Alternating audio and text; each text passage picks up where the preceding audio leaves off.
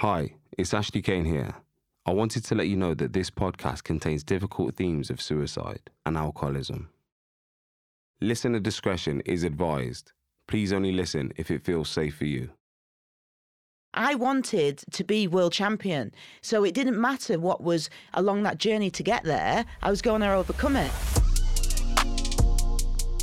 Welcome to Fierce Minds, Kind Hearts, the podcast. An inspirational, motivational podcast to strengthen you, to inspire you, to make you believe that no matter what you're going through in this world, that you are strong enough to overcome it with a fierce mind and a kind heart. In this podcast, we'll be exploring some amazing people's tough struggles, but also their amazing moments, so that you can relate, so that you can understand, and so that you can implement some of these values into your life to help you with your own personal situations. Let's go, champ! I want you to know with this podcast that you're not the only one that's going through the things that you're going through, and we can help you. Listen up, learn, and have an amazing journey. Let's go, champs. From the World Championships to the Olympics, today's guest has competed on the biggest stages. She dominated in both female and male cycling-led competitions, an athlete known for her power and strong resilience. I wanted to welcome the British BMX racer and track cyclist, Shanaze Reade. Wow. Listen, I've had a little read up on you, and I've understood and got to know a lot of things I didn't know before. And your CV is impressive. What you stand for, what you've overcome, what you've achieved is absolutely incredible. So I was really excited to sit down with you today and delve a little deeper, because I think there's so many things that you've had to go through in your life and that you've overcome that can help so many people out there. So welcome. Thank you, Ashley. I'm super excited. Like, when I got asked to do this, I was just like, of course I'll do it. Like, you know, so much respect for what you do and obviously gone through and everything. If you can get something from, you know, part of my story and my journey, then yeah, but I'm just super honored to be here today. So in this podcast, basically, I want to kind of deliver messages from people like yourself, people like me, to their listeners to help them get through their life, combat any and all adversity that will come their way. Be better people, do better things, be able to survive and cope in this world. And my kind of philosophy on that is you need a fierce mind and both a kind heart to be able to deal with what life throws at you. Looking at all the things that you've achieved, there's no question that you've got a fierce mind, one of the fiercest. I want you to tell me a little bit about when that fierce mind ignited, when you realised that you did have a fierce mind and when you learned how to implicate it into your life to get through things, to achieve things. Yeah, I think, you know, like having a fierce mind and, you know, like that's always been my sort of thing. And I can remember clearly when it was that I sort of developed that kind of tenacity and that drive, so to speak. And I love that word, tenacity. Yeah, it's a good one in there. I always keep it in there. But I was doing athletics, and my dad, like my mum had me at 16, and then my dad, he was Jamaican, had about 15, 16 kids, and he came to athletics to watch me one evening. And he said to me, I won, like I was winning all my races. And he was just like, you're never going to do anything in sport. And I looked at him and I said to him, just watch. And I said, like, watch this. And basically, like within a year, I found the sport of BMX. And then it was the biggest driver for me was being told that I couldn't. From my father, I was like, watch this. Yeah. You gave me the genetics. Do you know what I mean? I've got the drive. Let me see how far I can take it. You had a point to prove then. Yeah, for sure. I think it's interesting that you say that, because it's very rare in this world that people can take that negative and use it as a driving force. I mean, a lot of people in life, they need positive encouragement and influence, and all of us do to a certain point. But I've felt what you said a lot recently and before, and when people tell me that I can't, or people do not want to support me, it just ignites a flame even more to want to prove them wrong and want to show people how much and how far I can really go. It's funny. So you did athletics. What? Because I used to do athletics. So I was 100 and 200 meters. I was sprinter. 100, yeah. Powerhouse. Powerhouse. That was it. Yeah. Like short and sharp, boom, done. Yeah, and I loved it. Anything that was cheap. So you needed a pair of shoes. Like, so back then, like, because I was in a council, I've been in a council estate. Anything that was cheap or I could, just do, I'd do. And like athletics was, was my thing for a long time. But I was just sick and tired of running up and down. And then that's when BMX came. And I was just like, okay, like this is the sport that really makes my personality and me come alive. Yeah. For me personally, like I understand how you can get involved in track. How does someone get involved in BMXing like you did? Because it's really interesting. It's like such a cool sport, and I know that people don't understand how physically demanding it is. But how did you get into it? So my uncle used to come round to my granddad's house because my nan and granddad brought me up, and he would be telling the stories all the time about taking his kids away racing and camping and all this. And I would always be like intrigued to what he was sort of talking about.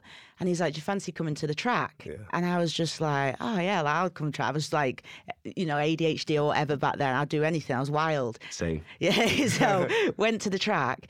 And it was this particular person that I think is the reason why I stayed. There was a guy there called Black Bob, big Jamaican guy, spliff hanging out of his mouth. I'm not even kidding you yet. And then he like had hundreds of kids and everything. Yeah. Back then, obviously, not like it is today. Yeah. And he was amazing. He was like, yo, gang, right, here's Shanaze. And like, welcomed me into like a family. And I was just like, I feel like I belong in this, like, this is my home sort of thing. Amazing. I mean, you actually used to compete against the lads, which I love because I know that you used to walk the lads as well. How did you find it competing against the lads? Because I can imagine that probably you were one of the only girls that were doing it at that time. Yeah, like it was pretty intimidating. But you know something, Ashley, like with my mindset and how I am, if people sort of laugh at me or tell me it can't be done, like I've got this weird mechanism, honestly. Like I'm just like, even if I didn't even believe it as I was saying it, I'm like, I believe it now. Yes. Like I'm like, you know what I mean? And I just been that kid that used to look out the high-rise flats and be like, for whatever reason, I can do, like my granddad used to say to me, like he was just a plasterer, see him go out grafting all the time. You can be whatever you want to be, girl, if you put the hard work in. Yeah. And I used to see him going out, doing his thing. And I'd be like, yeah. And still like now, like I believe that anything I put my mind to do and I want to do it, I can achieve it. And it's just, that's not that arrogancy, but just like I'm prepared to go to places to achieve that goal that others wouldn't be. Do you know what I mean? And do you think there's part of like the adversity that you faced at the start, whether it was you had to grow up with not a lot of money or you were in a sport where you were the only girl or it was many people telling you that you couldn't? Do you think that adversity is what kind of sparked that fighting ability? Yeah, I think definitely. Like, and do you know, like you said, you know, obviously, like your daughter was your purpose. Like mine was to get out of where I was. Yeah, like, do you know what I mean? Yeah. So I had the purpose. I didn't, you know, like my purpose was to be. I just always felt I deserved better. Like Crewe was a little small town. Yeah. You know, like, but I wanted more. Like, and I was like, I said to my mum, I will be moving out of here when I'm 16, right? This is when I was younger. And she'd be like, oh, yeah, like how she gave it. Last day of my GCSEs, I was 16, boom, moved out to Leeds. And she was like, oh, you did it. Like, she got used to me saying all these things that I'd say I'd do. She was like, oh, you did that as well. And I'm like, anything I say I'm doing. Yeah. So that, I guess I had that like drive. My drive came from wanting better for myself. Yeah. And, you know, and then in turn, I wanted to help my mum. So I bought her a house and different things. So I had that internal drive. That's awesome. From sort of wanting to help my mum, I guess. Yeah. So that was your purpose. I think in order to be able to survive and succeed in life, you do have to have a purpose. No matter what that purpose is, you have to have a purpose. Have you got any opinions? Because I'm kind of thinking most people that you come across in life must have a purpose. Do you think some people haven't, or do you think some people haven't got the strength or the belief system in themselves to be able to follow it and maintain it? I think it's a great question because I've been talking about this recently, and I think it's a society thing as well to say like, you almost lose your voice because you're told this at this age you do this at this age you should be this. And it's almost like, you know, all social media and stuff, it's sort of like diluting or like minimize it. Yeah, like it's like this is everyone's starting to look the same, like in all of this, and I think like it's hard now to sort of have. So if we've got our purpose, that's amazing. Like, but so many people, like a lot of my friends, and just having these open chats, they don't have a clue what their purpose is. Because they're like, oh, like I've never even sort of thought about why I need a purpose. I just go to job to get money to, Yeah. And I'm just like, it's quite astounding how many people sort of don't have that purpose. Yeah. Like what is your substance to being on this planet if you don't have a purpose? Yeah, yeah. And I don't get it, because for me, I'm like, you were born to stand out, not to fit in.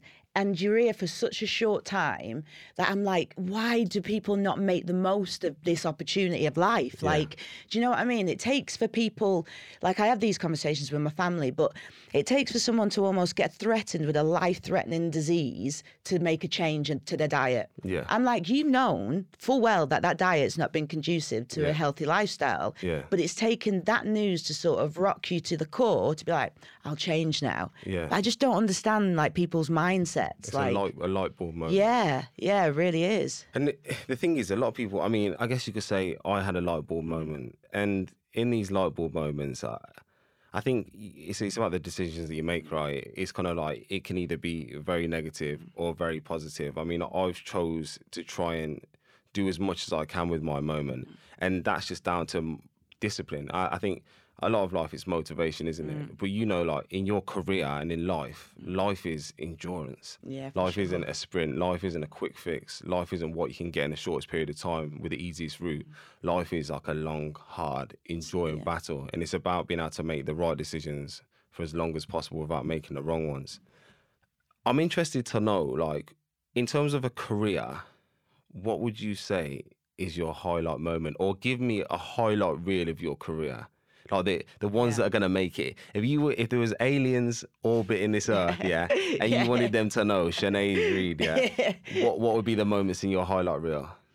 I think definitely going to my first Olympics, like, but in terms of absolutely amazing, by the way. Because you know what it is, I was on this plane reading Usain Bolt's book, and I was like 17, thought I had everything figured out, like I was the youngest cyclist to go, and I was like, everyone's saying I'm going to win, world champion going in. Like, my ego was pretty big back then as well. I thought it was amazing. And then I walk into this village, and then Usain Bolt's there checking in at the same time. And I'm like, wow. What? Like, I'm just a kid from Crewe. Like, it was just so surreal. And then him and Mo Farah were like playing on my BMX, because they were like, this is a new discipline. BMX had just been put into the Olympics. They were like, this is, guys. And they were like ripping around on my BMX. I was just like, it's just so surreal. So I think and then just actually, putting on the Great Britain jersey and competing for your country, when you're a kid, you're just competing for yourself. But then when, you're at the Olympic Games, the pinnacle of your sport with the very best athletes. The ultimate. Yeah, and it was just a surreal moment, that first Olympics. But I think winning a world title, it doesn't get, even in life now, nothing gets better. Like, you put in when I go in, and all in or nothing for me. So I used to train as hard as I used to train to be world champion. And I think when I first won it, was in 2 or 3 years after I'd started racing. But when I won it as a professional, it was just like, I am the best in the world at something, and no one is better than me. Fucking world. Yeah, man. It's like a pretty cool concept. You know what I mean? I wanted to be the kid that got out, and not only have I got out, I'm the best in the world. Yeah. And that was from self-confidence. I was self-coached as well. I didn't have a coach. I had a sounding board. So I self-coached myself pretty much my whole career, because I knew what I needed to do. I was always investing in education. So trying to find out about, how I could go faster. It was Ask Jeeves back then. And I would be like, how to get stronger. Yeah, man. Google Ask and I'd have sandbags on my back, in the garden, because I couldn't afford to go to the gym. So my granddad was like, yeah, you got stronger this week. We'll get another sandbag. And it was just nuts. But what I'm trying to say is, there's a lot of ways to skin a cat, but it's just skinning the cat. So for me, as long as it's skin. Yeah, man. Yeah. And I was just I'll just put in as much as I can. So I really rounded myself as an athlete and had that confidence in myself, because I was putting in the work. So you can't lie to your own self. Yeah. You know? One thing that I took from that, I mean, and it's incredible, by the way. And it sounds like you've got like by hook or by crook attitude to life. Like no matter which way you're gonna go, you're gonna get it done. And that just like, it makes me realise a certain point, which a lot of people in life think about all the things that are preventing them getting to their goal rather than finding a solution. And it seems like throughout your life, even now, you've been a person that makes the most of that situation, takes the best of what you can from that situation and basically rides it till you deliver. What kind of message would you say to people out there? Because mental health is a problem amongst a lot of people now. But I think a lot of it is overcomplicated in a certain way, and a lot of it derives from, obviously, your own belief system in yourself. But also it's about, sometimes you have to count your blessings. Like you weren't brought up with privilege, but you were still blessed. Yeah. You counted your blessings. You used your blessings to your advantage. What would you say to people about that? Because you didn't have it easy. Yeah. You didn't have it handed to you on a plate. Yeah. Like, you're a fucking grafter. And I'm glad that I had it this way. Yeah. You know, I'm glad that I wasn't from that, like, you know, family that could provide everything for me and the equipment and everything. And I just think to myself, like, these people that are in victim mentality and like poor me, and like you get what you put in, like, and if you know, like, I think it's sometimes having that honest reality. I love the mirror, like I love to look in the mirror because you cannot lie to your own self what's coming back. Say it you again. Can't. Say it again. You know, like whatever you're looking back now, how much bullshit you want to bullshit, you can't bullshit yourself looking back at you. No. And I think. Like, that's one of the things, like, when I get honest with myself, like, I go, okay, just check-ins, you know, just check in, stand there, do, like, a 3-minute sort of routine that I'm like, okay, let's get real, and I just, like, put it down. And it's, you know, if I went about my business all the time saying, oh, poor me, and this, that, and the other, I wouldn't get anywhere. I'd be in the same slug of a boat, you know, I wouldn't be moving down the stream, so to speak. I'd be stuck, stationary. And I guess the more I've gone through life, you have to become your own warrior, like internal warrior, because nobody is going to save my arse. Like, and I've figured that out. Like, I've got a mum who, you know, we have a very loose relationship. I got a dad who I haven't seen my dad in 32 years. I'm sort of a lone wolf, but I've become what I would want somebody to sort of be to me, you know, and like and I guess like, I just then look at, like, every single morning I have my gratitude diary and just write 3 things that I'm grateful for, and just, you know, like this setup and doing this, like, I've, you know, a massive fan and so much respect for what you've been through and everything. And I just, like, I'm always grateful for the opportunities, no matter how much money I've got in my bank or whatever it is. I just take a minute and go, like, wow, like, you know what I mean? Like, just this, like, it's incredible. But people, I think, so, like, small-minded and, like, going full guns ahead that they forget to smell the roses and just, like, chill a bit.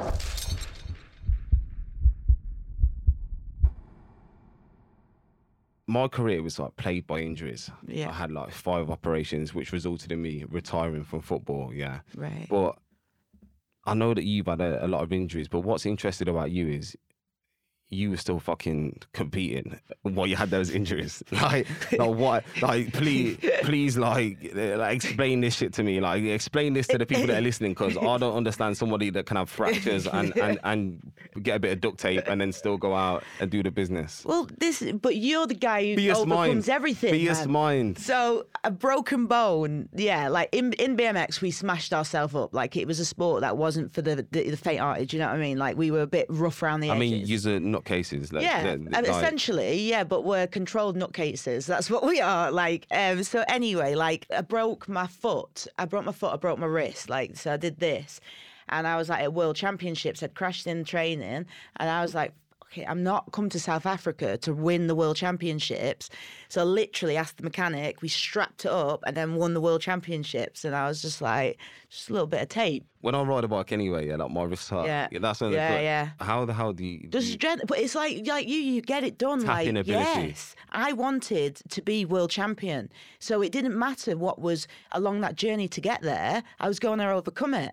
So it was like, I always work backwards. I've got the goal. Let's work backwards now, but devise the plan. Do you know what I mean? Like, there's always something you can overcome. No problems, only solutions. Yes. It's like, okay. Yes. No problems, only solutions. Yeah. And everyone who does all these problems, was this, and I'm like, no, I ain't got time for this. It's like people always come to me. They come because like all these like missions that I'm doing. They require a lot of planning, a lot of people, and they come to me like, so we're not gonna be able to do that. Like, what's the plan B? I'm like, there's no fucking plan B. That's what we're doing. Like, you know what I mean? You need to go away, speak to that person, get options, because we don't do problems, we do solutions. Yeah. That is still happening. Yeah. And like, I'm talking about fierce minds, and I'm sitting opposite somebody, and it's just, I love everything that you're about. I mean, your story's just powerful. But like that, like ability to be able to go through what you went through and still compete, that shows like another level of tenacity. Like, I feel inspired myself because that has come from, that's just something that has naturally been embedded in you. But it's deeper. It goes back deeper. So like, I have raced a lot of races with like concussion and everything, but it was never about the race. It was always about me being the very best that I can be. I actually never liked BMX racing. I never loved the sport. Track cycling, like my story is, I fell into it by accident and become world champion. Didn't like track cycling; it was boring. Epic. Yeah, like, and I was happily to say it was boring because I was world champion. I didn't like it. It was like that was it. But I just think I always go back. Like, I have Pandora's box of trauma or whatever, and I'd go into that, and whatever I needed to look at to get me out of a situation, or like to fire me up, I've always got Pandora's box. Like, good, bad, I've gone through all them things, you know, with the traumas that I've been through, but I've got it there to tap in when I need it. Yeah. So anytime I've got a goal of any shape or form, SAS, anything, I'm like, okay, if I'm struggling, just let me have a little open up and then remember my reasonings. Yeah. And as soon as I go back to like, am I being the very best that I can be? No. If I say no, it's like, right. And I just think like, I'm always about trying to be the very best that I can be. Yeah. So like, and you know what I mean? So like, if it's there's never getting diverted from your route. Yeah, I guess. It's like you've got that person you want to be, or you've got that purpose there. Yeah. And it's kind of like, a lot of people, they can go this way, they can go that, they can get like a wall coming there, so they think, they stop at the wall, or they try and walk that way. It's kind of like, get over the wall. Yeah. There's a ditch, climb down the ditch and get back up. It's like you say, when there's these problems, it's like, one thing about problems is your purpose or goal never changes. Yeah. No matter how much people tell you that you're shit or you're not capable, your goal never changes. No matter what injuries you get, your goal never changes. Yeah. And it's something that if you're passionate about something, like, your goal won't change. Yeah, definitely. So it doesn't matter what comes in your way, you have to find the most effective way of getting around it, getting over it, or fucking running through it. Yeah, run it. Sometimes, you say you've got to go literally run through it. And that's why you have to be tenacious. Yeah. That's where the fierce mind is. And that belief system, isn't it? Yeah, but I think people... Yeah, I just think people, they go into the victim mentality mode far too easily. Like, and the fact of the matter is, nobody, the way I look at life, nobody gives a fuck. I mean, I know I've got some, listen, my community and our community is absolutely incredible. Yeah. They helped me so much on my journey. And they're still helping me now because they all know who my daughter is. They are so supportive of what we're trying to do. And I think without the community, we wouldn't be able to do it. Yeah. However, on the flip side of things, I also have to look at it like, no one gives a fuck. No one is really on my journey like I am. Yeah. No one is going to help me get to the places I need to go. And so subsequently, no one gives a fuck about my excuses. My goals don't give a fuck about my excuses. Yeah. Myself can't give a fuck about my excuses to get where I need to go. And I think the sooner people realise that excuses don't matter, it's a results business, isn't it? Yeah, definitely. Like, I just love it because there's only a few people I speak to. Like, I've got a best friend who's a former Royal Marine. He's got that mindset. And, you've got that mindset. And people often who don't have that mindset think I'm weird. And I'm like, I think you're pretty weird because surely the purpose of life is to live and not just to exist. And when I hear someone like you have the same, like, I'm like, yeah. Like, you have to do what you got to do. Yeah. Like, I mean, my mom's going to hate me, but my mom, like, gets really warm. I mean, in the winter, we call her a polar bear, yeah? In the winter, she walks around in a T-shirt, yeah? It's crazy. But so when it's the summer, like, she's uncomfortable. Like, it's a problem for her. So, I mean, I've got like a tin bath outside. I put ice in a tin bath, proper caveman style. I haven't invested in an ice bath yet. Hopefully I get one. Shout out to the ice bath company. Get onto it. Yeah. But I said to my mum, get in that bath, fill it with ice, sit in it for 5 minutes, you'll be cool for the rest of the night. Problem, solution. She's like, I ain't doing that. I went, what? But they'll moan about being hot. Yeah, so then I let it slide. Then she wants to say how she's hot again. And I went, fill the bath up, yeah? Put ice in it, get in it. Oh, I can't do that. I went, Mom, listen, don't fucking talk to me about being hot again. And this reflects on a lot of people in life. Yeah. A lot of things in life aren't complicated. And it's like, my mum was hot. I gave her a solution, but she wasn't prepared at the time to go through 5 minutes of discomfort to sleep the rest of the night like a baby. Yeah. In the end, she did. I actually forced her to, right. And she never looked back.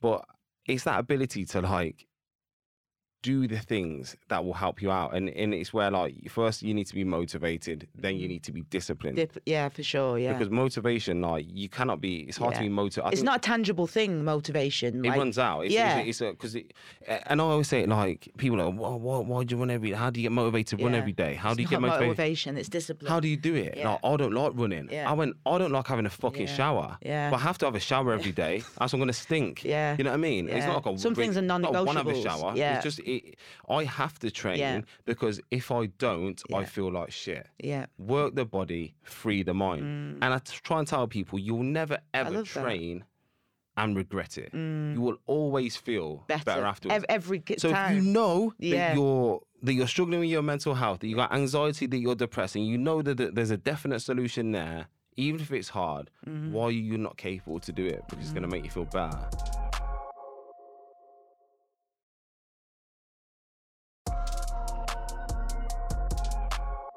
I want to get onto this part now because I believe that this is a really like pivotal part of your life. Like, I want to know why you retired from being the best of the best that you were. What caused your retirement and what happened next? So it's a deep question. And the thing is, the answer to why I retired in the newspapers was because just retired naturally. That was not the case. British Cycling forced me to retire because I had 6 operations on my shoulder. Wow. And they believed that I wasn't going to be eligible to make Rio Olympics. So they said, right, they set me a load of targets, like to achieve while I was injured, like body weight, blah, blah, blah. But at that time as well, I'm a full believer of a higher power of my own understanding. The wheels were coming off. Like, I just got to a point, you know, when you're tired, like mentally, physically, and I was just like, I've been to 2 Olympics, and I was just, I just was like not the athlete that I wanted to be or should have been. So when they said it, and then they ended up saying, you didn't lose 2 kilos, so you're off the program. So I was like, wow. So literally that day that they told me, the way they told me as well, they got me in the office. So I was their most successful BMX rider and everything. They said, I'm sorry to tell you, Shanaze, but your membership's expired. And I'm like, what? And they're like, yeah, that's it now. You're done. Your membership's expired. What? I'm like, I don't sign up to this. This is my life. But it's not an expiry date. That's how it is. Yeah, so that's how it was, right?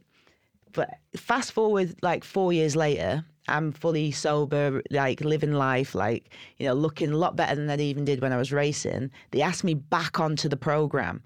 They asked me to come back out of retirement and to come back onto the program, which I did. But I said, the guy who said to me, your membership's expired, I was like, that guy needs to look me in the eyes and say sorry. I said, because, and I said, it was the sensitivity around 25 years of me committing my life, and you're just telling me my membership's expired. I said, where is that, you know, like the compassion or anything? Like, I've competed for the country. And so that was it. That was how it ended. I drove back to my house, wrote my car off. I mean, I'm so... Yeah. There's a massive point here that I want to raise, right? So people glide over this in sport. You know, if you go on Love Island nowadays, or a TV show, right? They talk about aftercare. They talk about what happens when you're exposed to fame, or what happens when you've had to endure 2 weeks doing a show on TV. Yeah. But in sport, like you say, you have like 20 years of committing your whole life to something. Yeah. For someone to make an opinion and go, yeah, that's it, you're done. Yeah. And that's what it was. Yeah. As simple and as cutthroat as that happens. I mean, I've got the experience of it in football. I've seen a lot of people around me just gone like that. It's shocking. Like, yeah, you've got no effective backup as such. Yeah. Do you think that's a part where like sport is failing people? Mm-hmm. Because I think it's getting better though. I do think it's getting better because, like, we had a new performance director that came in from that time, from when I got chucked off the program to this new guy coming in, and it is getting better. Like, which is great to hear. But it's got them to be taken to court for sexism stuff. It's got them to be in this, like the press for bad press because people are saying that, you're not treating athletes with fairness as human beings. You're treating them as like robots. It is getting better, but still, like you said about this aftercare. Literally, so that all ended on the Friday. So I'm like, Monday morning literally came round, right? And I'm like I felt like I was I live in a big detached house in Cheshire, and I was like, what do normal people do with 24 hours? Like every single year and day of my life, if I was injured, I'd still have like a physio appointment. Yeah. Everything was like mapped out and measured, and I come to Monday morning and I'm like, friends are at work, like I'm like, what do I do? And I remember sitting there thinking, like, I like drinking. I was like that, what I mean? Like I just have and it was just started off in the evenings and then literally I fell down the wayside. And you look at us as athletes who's competed for our country and, everything else, no aftercare, literally nothing there. So like, it's scary. Like, there's a lot of athletes that, because I came forward and talked about my suicide attempt because I didn't want to be like, I didn't know what I offered society after I retired. I was just like a vulnerable lost girl. Like I didn't have a clue. Like literally, I don't have like a mum and dad that's supportive. My nan and granddad's like 80. Like I don't have anybody. So like, yeah, I may have been 29 or 30, but I'm still Shanaze, the kid that doesn't know about, everything. That was like my agents take care of stuff. And I was literally like lost my agent because I was not a sports person. They chucked me in at that point. And I'm like, what the hell do I do? And I just think, like it's scary, but like we said, it's getting better. It is getting better. I find it really crazy, and I just find it amazing that you managed to come back after that, which is true credit to you. It really shows the fierce mind. Was there anybody, like you said that you didn't have anybody that was around you? Was there anybody during that time that you did have? Was there anybody that you can remember that did kind of show you that kind heart which helped save you as such? Because, I mean, please feel free to open up about that period if you feel comfortable doing so. Yeah. And I'm just kind of interested because I think there's a lot of people suffering with what you suffered with. Yeah. I think that it's nothing to be ashamed of. And I think that your experience in it and what you did since it is kind of probably more inspiring than the actual career itself. Do you know what I'm trying to say? Because it's inspiring for others. It shows people that there is light at the end of the tunnel. So I'd really like it if you could go into that a little bit more and share some light on it. Yeah. So I think it'll help a lot of people. I think, like, the stigma around, like, being an alcoholic. Like, I used to, when I was starting to have, like, alcohol issues and suffering with it, I was like, well, I can't be an alcoholic because alcoholics drink out of a paper bag and they drink in the morning and blah, blah, blah. But the best thing to ever happen to me, literally, is to become an alcoholic. Like, and the reason why I said that is because when I went into the rooms of AA, I remember going, my girlfriend dropped me off. It was on a Sunday. We were coming back from Sunderland. She dropped me off in a church car park. And I was like, what are we doing in the church car park? She's like, it's not what we're doing, it's what you're doing. Oh. And I was like, what do you mean? And I was like, in Wilmslow. And they were like, you need to go in. And I was like, I'm not going in there. I was like, I'm not going in. I've just come back from the Olympics. I said, I'm not going into into AA. I was like, I'm not an alcoholic. So she was like, look, make or break. So I just said, fuck it, I'm going in. I'll go in. Went into this room and there was an arts and crafts thing going on in one room and then AA in the other. And I sat there and thought, bingo, I'm in the arts and crafts. Everyone looks brilliant. I thought, like, it's definitely not AA. Then they opened the meeting up and said it was AA. And I was like, I was the only one who looked ill. Like, everybody was like, in suits, like, come from work. My perception of what I thought AA was, like, for the first meeting I went to, Roy Keane was there. So he's in the fellowship. He's open, so I can say he is. Way. He was in there. Wow. So I walk in and I'm like, okay, like this isn't what I thought alcoholics look like, or, you know, I'm young, so I didn't realize. When the love and compassion and care that them people who've been through trauma and pain gave to me freely, never wanted a single thing from me, and still to this day just want me to be well, like with no money, nothing, you know, and I'm not used to that because people always sort of want something or always have as I've grown up. And I've got a guy, and this is my sponsor, and he basically saved my life, like literally, like freely of his time, took me through the steps of AA. And he was like, you don't know if you're having a shit or a haircut. You don't know who you are. And I'm like, yeah. And through that program, finding who I was, it was the best thing. Like, and just living in a nice value system, and how, you know, you treat people with kindness and love and respect. And I didn't get taught all that growing up, but I got taught that in AA. And so to become that, honestly, the best thing I ever did was give up alcohol. Like, it was the best thing, like, to do and be present in every place. You know, people go on holiday and they go, oh yeah, let's get smashed. I'm like, if you're actually on holiday and you sit and even just look, it's stunning, it's beautiful. I don't need alcohol to magnify or, you know, amplify anything I'm doing. Yeah, you start having I mean, first and foremost, right, like, absolutely incredible. AA. I mean, I'm quite a lot of people ignorant towards it. Yeah. I probably think the same as what you thought before. Yeah, for sure. And then you realise that, like, being an alcoholic, it's got no suit, it's got no identity. Any of us can be it. Yeah. And also, I think it's nothing to be ashamed of. No, because it's something to be sort of like proud of. I speak openly and say I'm proud to be an alcoholic. And it went dark, like you know, I don't just skirt about it. It wasn't like I just had hangover every Saturday and be like, oh, I'm an alcoholic. It went dark. But what alcohol did to me is strip me of my soul. Like, it literally, as time was sort of going on, they call it a progressive illness. And I was like, it was fine to begin with and everything. And it's slowly but surely, I was drinking, like, not in the mornings. I was a binge drinker. So these different forms of alcoholics as well, which I didn't realise. Because I was like, I don't drink every single day. But when I'm on it, I'm on it. I love it.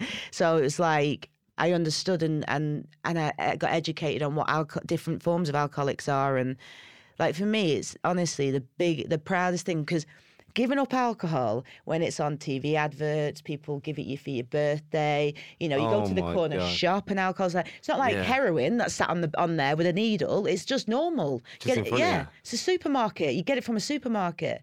So to stop that and to sort of like live life as a 29-year-old without alcohol, like one single drop in her life, was difficult, but it was the best and the hardest sort of journey I went through of self-discovery, but the best I went through. I mean, it's something that's inspiring for me, because I can't think how long ago it was now. I did 7 months alcohol-free. I mean, my family's always been big drinkers. We love our whiskey. If we're at a party, we go bottles deep. That's just how it is. I'd like to think, well, I can give or take. So if I set my mind to something that requires me not to drink, I can usually do it. Yeah. But in that, like, 7 months, it's the longest probably I've been since I've been able to drink, that I've gone without alcohol. And I can relate to what you're saying in the fact of, like, a lot of people, it's like going to a party. You think, I'm going to drink at this party because I'm going to have fun. Yeah. And what I began to realise in having these months and months off drinking was, like, I went to a party, and then when I was bored, I went home. I went there for as long as I needed to be there for me to enjoy it, and then I left, which made me think that when I'm drunk, I'm not really being myself. I'm not really enjoying it. Yeah.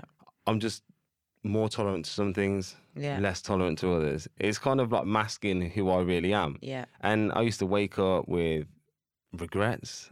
I used to wake up with that anxiety of not wanting to look at my phone for a day. I used to have all of these things, and I thought, this is just like, it just does nothing for me. It costs me money. It costs me my reputation sometimes. Do you know what I'm trying to say? And it costs me time, because the next day you don't want to do fuck all. Yeah. And having that time off alcohol was absolutely amazing, because you rather than look forward to your weekend so you can get pissed, you start to actually take some time out and realise the things that you actually enjoy doing. Yeah, definitely. Because I think it's a gap filler, isn't it? Like, what are you going to do this weekend? Oh, I'm going to go and have a drink. Yeah. Oh, what are you going to do tonight? Oh, I'm going to have a drink. What are you going to do? Like, you never have time within yourself, that solitude to think, what do I actually enjoy? And why are you drinking? Like, what is it you get? Like, this is like, if you think about it, is like, what? Because you can let your inhibitions go. Like, I do anyway. Like, I go out clubbing all the time, like till 5 a.m. Like, give me a Red Bull. I've got ADHD and some sweets and I'm buzzing. Do you know what I mean? I don't need alcohol to have a good time. Yeah. Like, and it's just like, like my friends are like, how do you go out and just like, and I'm like, because I don't give a shit what people think of me. Like, so I can let myself loose. I can be free. I can be who I am. Because I stopped caring a long time ago of what people thought of me. So if I want to go out and be, whatever, I do my thing. Who gives a shit what people think? Yeah. But I don't need alcohol to have a good time. Do you know what I mean? Yeah. So it's inspiring. I'd like to say, I mean, I've done 7 months in. I don't really drink a lot now. I drink on occasions, very rarely, but I drink. I'd like to think that I could give up. It doesn't hinder my life at the minute. It doesn't affect me, but I'd like to believe that one day I'd have the strength not to have a drink. But at the minute, sometimes it's just it's just not on the agenda right now. It's not on the agenda right now. But that story with you, it's just amazing, like, how you managed to get out, because you said you were close. You were at a point where, like, you didn't want to be here anymore. And it's a scary thought. But the thing is, like, it's so common nowadays. Yeah. You start to think, you hear somebody that actually will say, like, I was close to doing it. But then the more, like, you talk about it, the more you realise that there is actually a lot of people out there that are on that edge. Yeah, but sometimes it's fantasy as well. Like, sometimes it's like a passing thought. Like, we can't control our thoughts. So people can be like, oh, I feel I don't want to be here anymore. But it's actually, they don't actually fully connect with not wanting to be there. And I think when you feel like you fully don't want to be there, that's when it's like scary, like, super scary.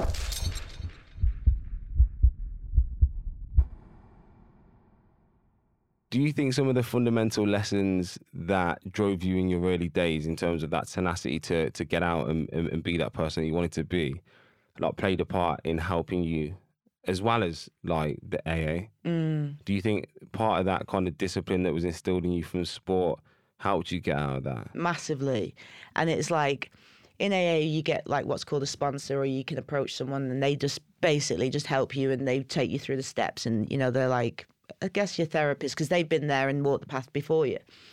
And like, once they sort of showed me what to do and then said, and this is the thing, if anyone tried to give up anything for the rest of their lives, if someone told me I couldn't drink for the rest of my life, I'd be like, nah, mate, that's too much. But tell me not to drink one day at a time, and I can not drink today. Yeah, breaking it down. That's all I've got. That's all you've got. Like, no one's got tomorrow. So when I got told just one day at a time, I literally got to a year in, I'm like, I hadn't drank for 365 days. I'm like, that's awesome. And that's all you've literally only got. Tomorrow's not a given. Do you know what I mean? It's a gift if you get it. Yeah. But you've got today. So I'm like, literally, I pieced the days. I'm nearly 5 years sober in November. There is no tomorrow. No tomorrow is a guarantee. Do you know what I mean? It's like, so I don't know what I can control today. I can do 24 hours today. And that's all I do. Every morning, make a conscious decision.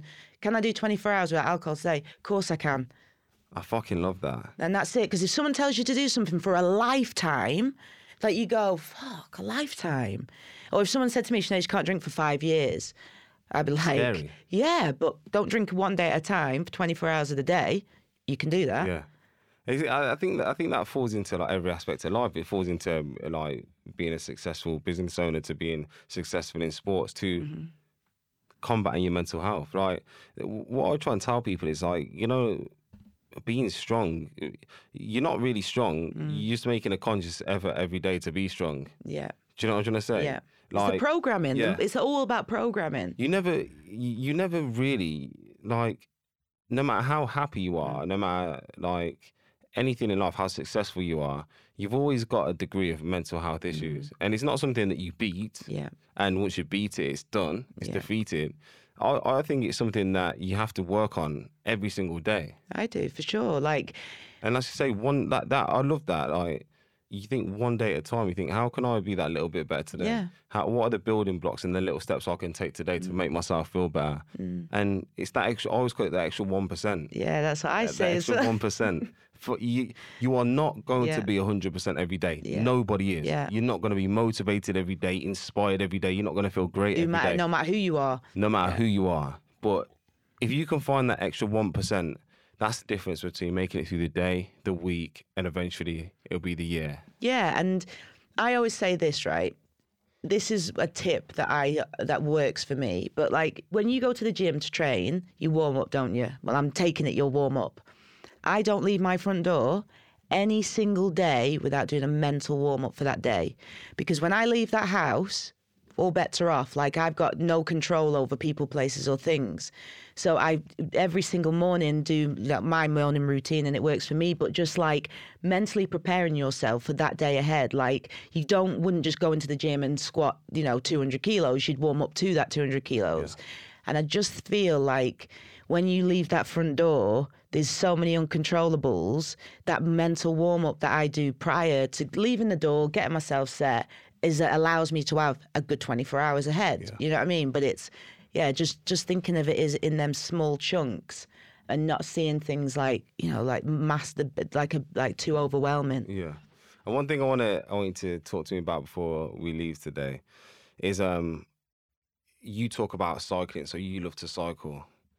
Do you think that physical therapy has helped you and has continued to help you stay in that good place? Because for me, that is what keeps me on lock. Yeah. I'll make sure that I go out and cycle. I make sure I go out and run. Like we said before, work the body, free the mind. Yeah. That's what I preach to people because I know it works. Yeah. I've been in the darkest of places. I've climbed out of those holes, and hopefully I'm keeping myself out of the holes. And the one main standing point of that is that physical therapy. How important do you think that is? And what's your favourite form of it? Like that day, I went and that was so I retired, not touched a bike, not done any exercise for like 2 years, nothing, didn't do nothing. On that day, I decided to go to CrossFit and get sober the same day. And I was 102 kilos I went to in body weight when I was drinking. I'll show you a picture. And I hadn't trained nothing. Like I looked a mess. And I was like, right. Like once I'd sort of gone AA and said, all right, this is what I'm going to do. I'm going to commit. I went, right, the only way this is going to work is if I've got stimulus of physical exercise. Yeah. I lost 4.5 stone in like 6 months, but it all started, I had to do mental and physical, everything had to be intertwined. Yeah. For me, I can't just do a bit of mental health stuff, work on it. It has to be physical exercise as well. Like it has to be, and I think it's so important to have, the physical exercise aspect to people if they're suffering with mental health, because I couldn't do it without it. I believe it's a good staple for this day and age. You feel shit if you've got no self-worth. If you don't achieve anything, if you're not proud of yourself, if you don't like the person that you are, you start to feel shit. Like your belief system goes, your confidence. For me, if I push myself outside my comfort zone and I exercise every day, I test myself, that's one guaranteed achievement. And then I'll make sure that I achieve every day. Yeah. I'll win every day. Yeah. I know that not only am I going to be physically fitter, mentally healthier, but I have achieved. My belief system's high. And that's when the motivation stops, the discipline comes in, and you make that conscious effort to do that one thing that you're going to feel better doing afterwards. And I love it because I do the same thing. Yeah. And also, I like to put my head on the pillow at night and just say, the day I got sober, I'm a winner. Like I've done, today, I went through life being quite a loser for quite a few years. And just to feel that self-worth of I did something good for me today. You know what I mean? I've got a bit better today or I've done this. That's the beauty of life for me. It can't be stop and stagnant. How, I don't understand that. In my mentality is growth. How, just keep exploring who I am and what I can do. But people who don't, I'm I don't get them kind of people. Well, listen, right. I've really enjoyed today. Because I love everything that you're about. I love your story. I love what it's taken for you as a person to achieve what you've achieved and got over the things you've got over. I love your attitude. It's fierce. It's quite evident that you've got a kind heart as well. Going over that amazing career and your trials and tribulations, is there anything you'd like to leave us with today? There could be a message, there could be a sentence, there could just be something that you want to say to the people out there that are listening. On the spot. That has put me on the spot. I think I don't have an actual take home, but I think I always my sort of quote is happiness is the key to success. And I thought success was the key to happiness. And yeah, I'll just leave it there. Yeah. But thank you. Like, honestly, this has been incredible. Like, I could sit and talk to you all day long, and yeah, like, it's nice to meet someone with that 1% mindset. That's it. It's good. It's been an absolute pleasure. I didn't know what to expect from today, and I can say that the whole conversation has been brilliant, to the point where it's like, yeah, time. I'm like, no, I just want to enjoy talking. So thank you very much for coming. Thank you. It's been a pleasure. Cheers. Let's fucking go.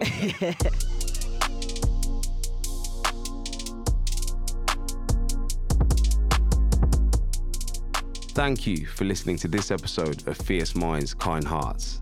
If you are suffering, struggling, or want to know more about mental health, head to mind.org.uk. Remember, your voice will always be heard, and there is always someone to talk to.